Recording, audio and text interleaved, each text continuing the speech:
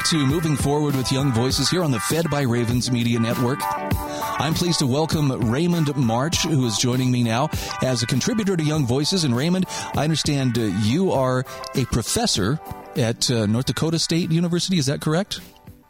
That's correct. And I'm also a faculty fellow at the Center for the Study of Public Choice and Private Enterprise. And in some of my spare time, I direct FDAReview.org, which reviews a lot of the projects we're going to be talking about today. Okay. Anything else you want to tell us about your background and what makes you tick? Dennis, my broad background is I'm a healthcare economist, and what I try to do is find instances where if we can find aspects of healthcare that are less regulated, where more people have more freedom, producers have a little bit more leniency to produce goods, how do those compare to the massive bureaucracy that's most of the U.S. healthcare system today? And I've spent the last, 8 years now, goodness, trying to find those comparisons and see what does that tell us about freedom. Okay, well, you're speaking the right language here. I'm curious to talk with you about an article that I'm seeing that you wrote for freethepeople.org. Why aren't more Americans getting vaccinated? And the answer is blame the FDA. I want to start with the first part of that question, though. Obviously, the push for vaccination is extremely intense right now. In your opinion, why aren't more people, getting that vaccine? Sure. I think the clear answer in that is that most people don't trust it. And so, of course, the corollary question to that is, okay, why don't most people trust the vaccine? A lot of data has been released saying it does help.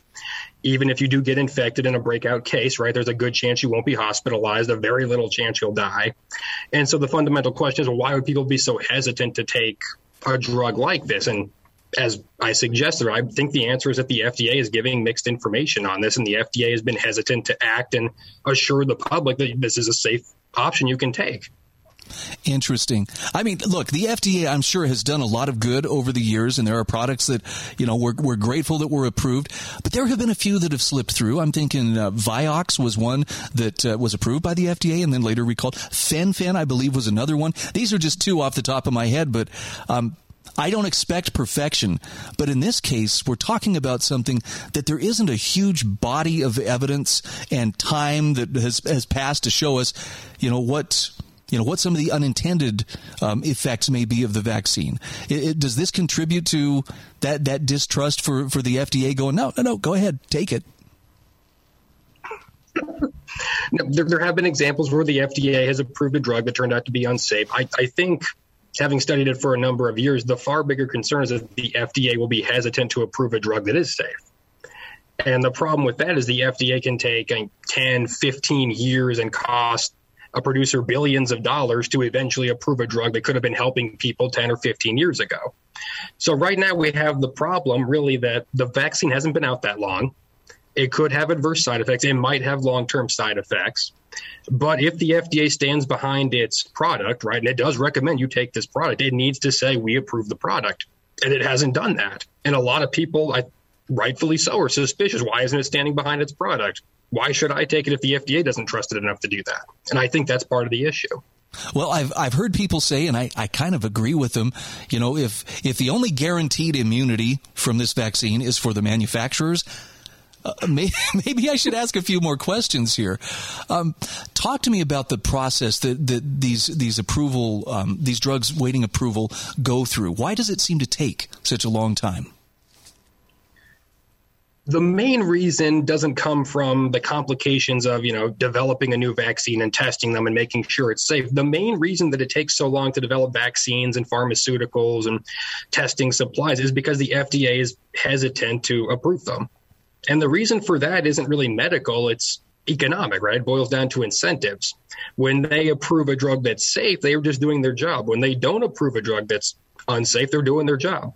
When there's a drug where there's a slight element of risk, if they approve that drug and something goes bad, right, they're in trouble. So from their standpoint, it makes much, much, much more sense to say more tests. And let's do another phase trial. Let's do another clinical trial. Maybe we should change up the chemical structure and you should spend another $1 billion literally and figure out a different way to get this drug product approved.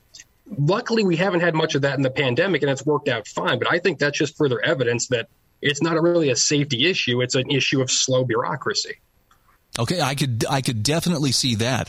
And, you mentioned in your article one of the drugs, remdesivir. And I believe this is what I think this is partially what President Trump received when he was diagnosed with COVID and was treated. And I got to say, for a guy in his 70s who, wasn't in the best of shape, he seemed to battle back the illness pretty quickly or pretty effectively. So I'm wondering, is there something to some of these drugs, and why couldn't they be fast-tracked if they prove helpful? Remdesivir, former President Trump is in great company, right? Thousands, if not millions of people have used remdesivir and gotten off of ventilators and gotten out of the hospital. It really is the standard care of treatment. But remdesivir is a story kind of like we had mentioned, where the FDA was really, really hesitant to approve the drug. So remdesivir goes back to 2014, or they used it to help treat Ebola. They used it to help treat MERS. They used it to help treat, all these are viruses that are very similar to COVID-19. But the FDA said, no, you're not meeting our standards. We'll flash forward to 2020, COVID-19 comes along, and doctors are fully aware and medical professionals know what remdesivir can do, right? Because they've known this for 5 years. And so further along the process, they say, I have patients who have COVID who are being put on ventilators. I want to try remdesivir. FDA, let us have it. And the FDA says, okay, sure, but only on an experimental basis. They get it. Thousands of people get better, right? The Journal of the American Medical Association said, oh my gosh, this could be it. And essentially 8 months later, right, the FDA comes along and it says, we approve remdesivir. So and remdesivir never underwent the full approval process. So even the FDA said, we don't need any more evidence. This works. So has the FDA given full approval now to the vaccine, or is it still considered experimental? All of the vaccines, well, the 3 ones that are used in the United States are still experimental. They're given what's called emergency use authorization, which is a fancy term saying the FDA knows to really fully approve these vaccines would probably be 10 years, right? So many, many years after the pandemic is over and done its damage. They come along and they say, look, we think it's safe based on the evidence. We're going to allow discretion for hospitals, doctors, people distributing vaccines to say, if you want to take it, we'll allow it. Interesting. I'm trying to think, and I don't know if in your research you could provide an answer for this, but is there another illness that we can point to within recent memory, maybe in the last century, where vaccination was being pushed on such a universal basis? The only examples I can think of were almost a century ago with smallpox vaccinations. But even with those, we didn't have a national push like we're seeing now, right? Those were at a local push where certain cities and certain regions had smallpox outbreaks. It was strongly, strongly encouraged. But no, historically, we didn't have the means to have a national push, right? Or to have national pressures placed on individuals to take the vaccine if they didn't feel it was safe or they were hesitant. So this is unprecedented territory. It really is.